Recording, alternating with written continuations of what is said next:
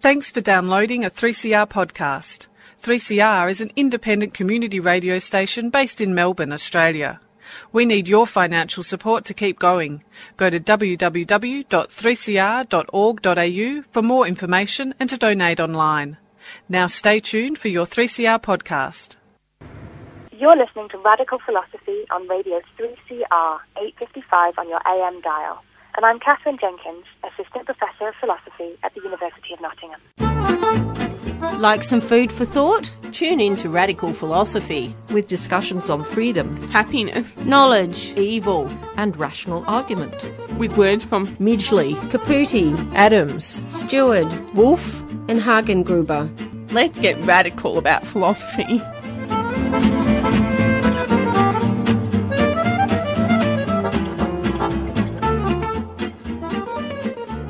I'm so glad you tuned in to Radical Philosophy today. I'm your host, Beth Matthews. Today on the program, I'm going to be speaking with Professor Barbara Taylor about kindness. Welcome to the program. Oh, thanks for having me. Now, could you tell us a little bit about yourself? I'm originally from Canada, hence my accent, although I've lived in the UK all my adult life. I'm an intellectual historian, focusing mostly on the 18th century. I'm currently Professor of Humanities at a university here in London. I did my studies in a variety of fields. I've written on feminist history, and I have an interest in Enlightenment studies and histories of subjectivity. So what was it that inspired you to study and write about kindness? I wrote the book that I wrote, which is called On Kindness, and which was published in 2009, was co-written with a friend who is a psychoanalyst and a writer, Adam Phillips. And I had been listening to a radio program where someone who'd been a banker was talking about how he'd given it up to work with disabled children. And he was saying how astonishing it is that kind of, experiencing the pleasures of caring for others with so much more happiness-making than making money. And I just thought, why is this considered news? I mean, why is it a surprise to us that caring about other people, experiencing oneself as kindly, might feel much more satisfying than being out there making loads of money? And I think I've been reading or hearing a bunch of stories like this, kind of where people were expressing astonishment that kindness was such a satisfying, that the giving and taking of kindness was so satisfying. And I just thought, how has this come to be a surprise? So I said to my friend Adam, I said, what do you think about writing a little book about this? And he said, yes, let's do it. So that's how it came about. So I write the book as a historian with a very strong interest in psychoanalytic ideas. Adam writes as a psychoanalyst, who has a very strong interest in history. So we combine those to make this little book. So what would your definition of kindness be? I would describe kindness as an imaginative identification with other people, something where you are able to imaginatively place yourself, as the saying goes, put yourself in somebody else's shoes. And that's a complicated thing. That's a simple definition of a complicated process. But I think that's probably the kind of basis of it. And I stress the imaginative aspect of it because I think that, obviously it involves many different sorts of things. Kindness is one of those terms that encompasses, I think, quite a wide range of emotional responses to people. But I think one needs to be able to have the capacity to sort of imagine oneself in a kind of sharing, if you like. One of the terms for this historically has been fellow feeling. feeling with and for other people. And I think that's still a pretty good working definition. Yes, it is. Could you tell us about the history of kindness? Well, it's a long, long story, and I tell it in a short version in the book. But, I mean, people have been thinking about kindness, about what sort of experience it is, about how important it is to human beings since antiquity. In the book, we have a historical chapter which traces it right back to the ancient Greeks and Romans, and through the history of Judaism and Christianity. This is in the West. We don't attempt to talk about the history of Eastern ideas about kindness, right up to the present. And so it's I think one of the things I can say about it is that it's been an essential feature of a long-standing controversy, if you like, about what it is to be human, about the degree to which human beings are self-regarding creatures, who attach primary importance to their own feelings, interests, well-being, and to what extent we are other-regarding creatures who are able, as I say, to emotionally reach out, identify, share in, care about the feelings and experiences of other people. And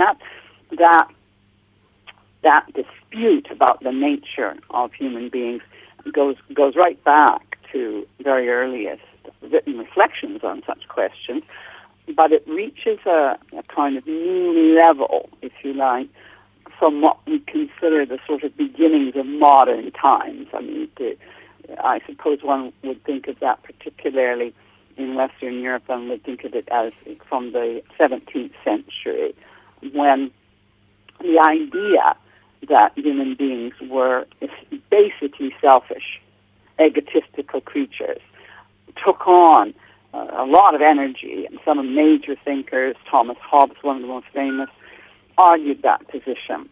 And then other philosophers, theorists, novelists indeed, sort of waded in, arguing against that. And Christian thinkers obviously played a very important part in those debates. So, I think one of the things that Adam and I felt was that the Hobbesian, I use it as a shorthand for Thomas Hobbes' idea of people as fundamentally egoistical, had really kind of become the sort of stock position of modern times. I think that we felt that when you ask people whether or not human beings were selfish or altruistic, might be another word for kind, they'd say, I think a lot of people would say, oh, well, people are basically selfish. We basically care mostly about ourselves. And if you pointed out that people behave in kind ways, sometimes the reply you'd get, I actually tested this out on my students, is, well, yeah, but that's just another way of trying to make yourself feel good about yourself, isn't it? If you're nice to people, you then have this kind of glow of self-congratulation. It's just a more sophisticated form of selfishness. And there's a lot about our society today that might encourage that perception of things. So, but we were very, very unpersuaded that this was really true of human beings. And if you pressed people harder and talked about it more, you got a more questioning attitude. In particular, because everybody likes the idea of being kind, and everybody likes experiencing kindness. I mean, I say everybody. I mean, people who, for a whole variety of reasons, may be damaged in ways that makes that very difficult for them. But in general, and so we really wanted. I mean, the book has a bit of a sort of political edge to it. We wanted to talk about what it is that makes it hard for people to believe in their own kindness in modern society, and to trace some of the roots of that historically. You're listening to Radical Philosophy on Radio 3CR, 855 on your AM dial, and I'm speaking with Professor Barbara Taylor about her publication on kindness. Why do you think it is that pleasures of kindness surprise us? Well, just reverting to what I just said about modern times, I think we are in Western society now, we are raised up to, within the values of individualism, of that, each of us is responsible in some sense for our own destiny, and that the pursuit of success, personal success, is a fundamental kind of drive for people, that egoism, focus on self, is not only natural but required of people. Now, there are exceptions to this. We don't want to think of parents as being fundamentally egoistical. We want to think that they care for and love their children. But there's an odd way in which that bit of human life has been kind of siphoned off as something different, special. And so I think, and in fact, the tension between that view of parental kindness and the sense that overall we are egoistical creatures, that tension is quite strongly felt, I think. And what really surprises us then is that actually we think that making plenty of money, having a comfortable home, et cetera, being successful in worldly terms is what makes us happy. And it's hard, I think, often to stop and actually just reflect the sources of pleasure on the pleasure of feeling yourself in emotional contact with other people in ways that enlarge you, that you feel yourself reaching out to another. You feel them responding to that. You feel that you're making a difference to someone. You experience someone making a difference to you. Those sympathetic connections between people, we may pay lip service to them, but just how pleasurable they are, I think, surprises us, because it doesn't work well with the individualist ethos of our society. And we think of some individuals, maybe, we think of people who we think of them as almost saint-like, who we think of as fundamentally kind people. We don't think of them as entirely normal. I suppose you could think of someone, modern heroes like Nelson Mandela, or even, after she died over here, Princess Diana, was characterized as an extremely kind person. We think of this as somehow really out of the ordinary, instead of looking into our own lives and often what really matters to us most. Do you think kindness has become a forbidden pleasure? I think yes and no. There is a problem with kindness, and it's one of the biggest problems that faces people, which is that it involves experiencing ourselves as vulnerable creatures. When we open ourselves up to others, when we do that, and that's part of being kind, open-heartedness, a phrase for kindness, what we're feeling is what we really share with other people, and that is our vulnerability, our need for other people and their need for us. We're living in a society which does not encourage a sense of vulnerability, a knowledge of our natural dependence on other people. So some of that has kind of gone underground, and I think that is a sense in which allowing oneself to really experience one's own vulnerability to others it can feel almost taboo. Perhaps I say this cautiously because I'm not sure. Perhaps more for men than for women. I mean, for a long time, from the Victorian period onwards, women in particular were regarded as the kindly sex. It was part of our subordinate status. Kindness was what was kind of left to us when the men got on with success and so on. So there is a way in which that identification of kindness with femininity, I think, can make it maybe for men more forbidden, possibly, than for women.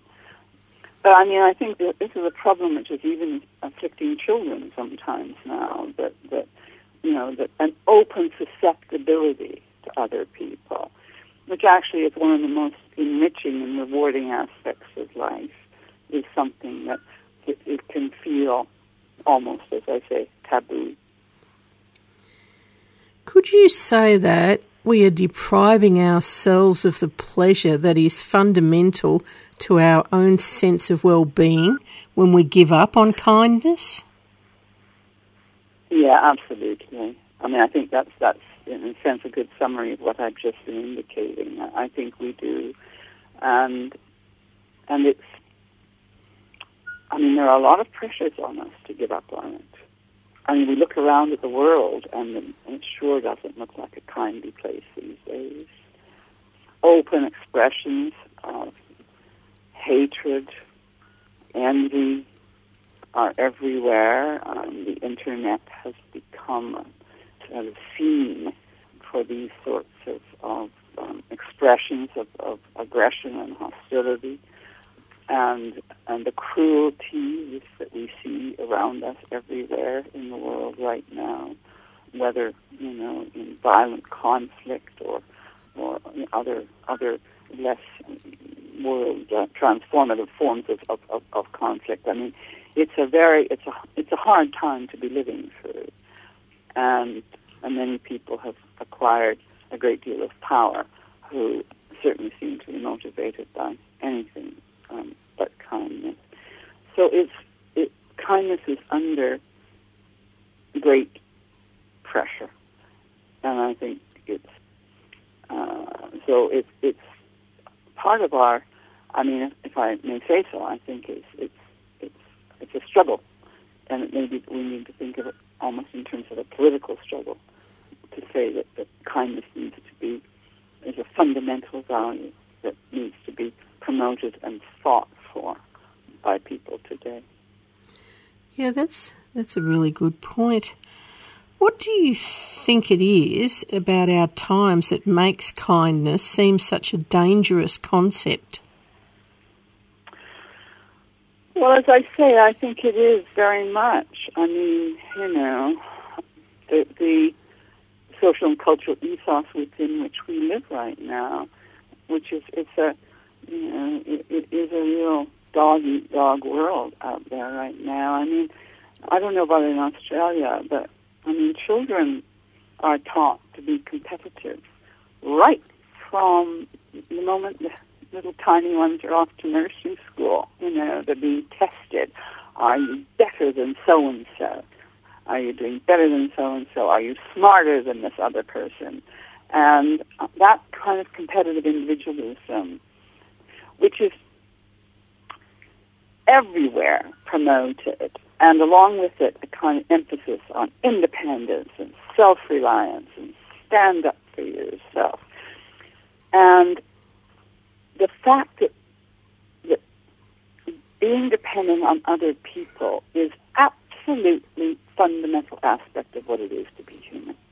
We are dependent creatures. There's no form of human self-reliance which is not founded in some sense on dependence on others. We all need other people. And in many ways, it's one of the richest aspects of what it is to be human.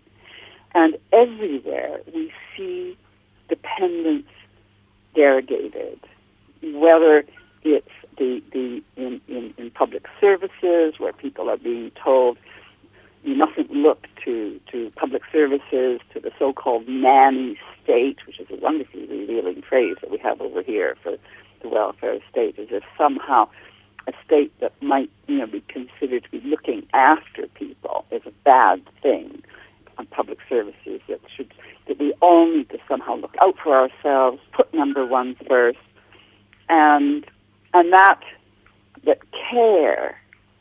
caring for others, that the values of care and compassion somehow, just run against what's necessary to be a successful human being right now. I mean, I think that when people espouse those values, they're do-gooders and so on. And nonetheless, people do, I think, still want care. I think they want to look after each other.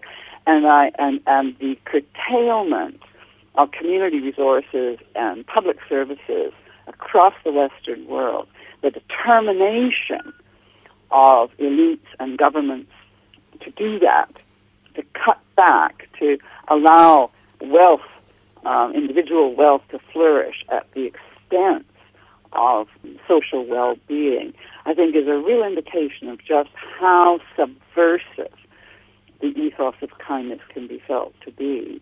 And I think that's what I mean when I say I think there may be that we're really talking about a politics here of struggle about what it is that's the best kind of human life and how we attain it.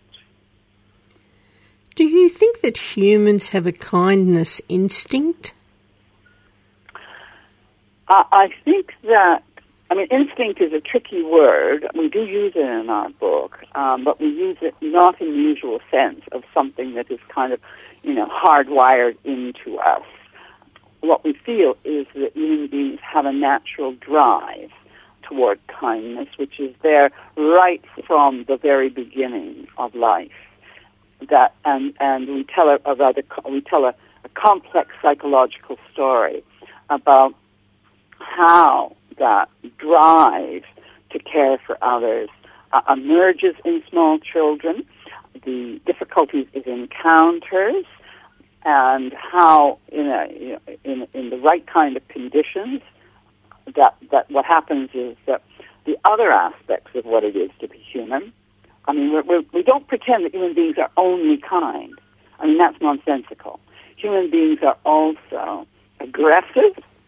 We have strong hating impulses, destructive impulses, and any version of kindness which pretends that none of that is true is just sentimentality. It's never going to hold up. What we need to be able to do is to live our lives fully in the whole range of feelings that we have. And a child who is able to experience itself as having hating, aggressive, destructive aspects of itself, along with loving, caring, compassionate ones, that child will become an adult who can fully live his or her kindness.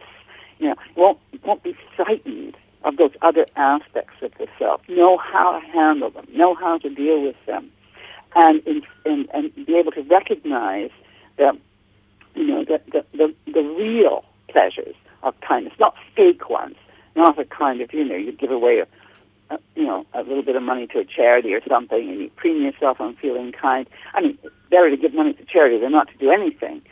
But it's a richly complex range of emotions that kindness involves, and it has to encompass, has to be able to handle the deep ambivalences of human existence, and that's the story that we tell, and that's why we lean in doing that on psychoanalytic perceptions of human development to tell that story. What effect do you think that technology has had on kindness? That's a really good question, and in a way I think we're only just starting to find out. The digital revolution in particular is having such a... it's evolving so rapidly. Revolution is the word because it just, it evolves and evolves, and the movement is so rapid, the changes are so rapid that, one thing I could say is that I think it can have a very distancing effect between people by substituting online interactions for, more intimate ones. And yet it can also draw people together. So I think I don't have a single answer to that. I think it's something we need to think about. I think it's something that we need to watch out for, in as much as we're able to have any control over this process at all, and certainly personally need to be mindful of it. I mean, there's no question, of course, about the deep, deep unkindness that has been fostered by anonymous forms of social media interaction, so-called trolling and so on, which have been, breathtaking in their cruelty. And I think, people are appalled by what they witness from this. But, of course, that's not the only thing that goes on. And I wouldn't want ever to be, thought to say, well, there we have, revealed just how horrible people are, because I think, maybe a stark demonstration of how horrible people can be, but that's not the only thing going on. So I think we are in the middle of a major transformation here, and it's very, very difficult to be able to say much about the long-term consequences of this, or indeed even the short-term ones. Yeah, that's a really good point. Well, thanks very much for coming onto the program today. Well, thank you for having me. And I've been speaking with Professor Barbara Taylor about kindness. Well, that's all we have time for today. Hope you've enjoyed the program. I've certainly enjoyed your company. And do stay tuned for Swing and Sway.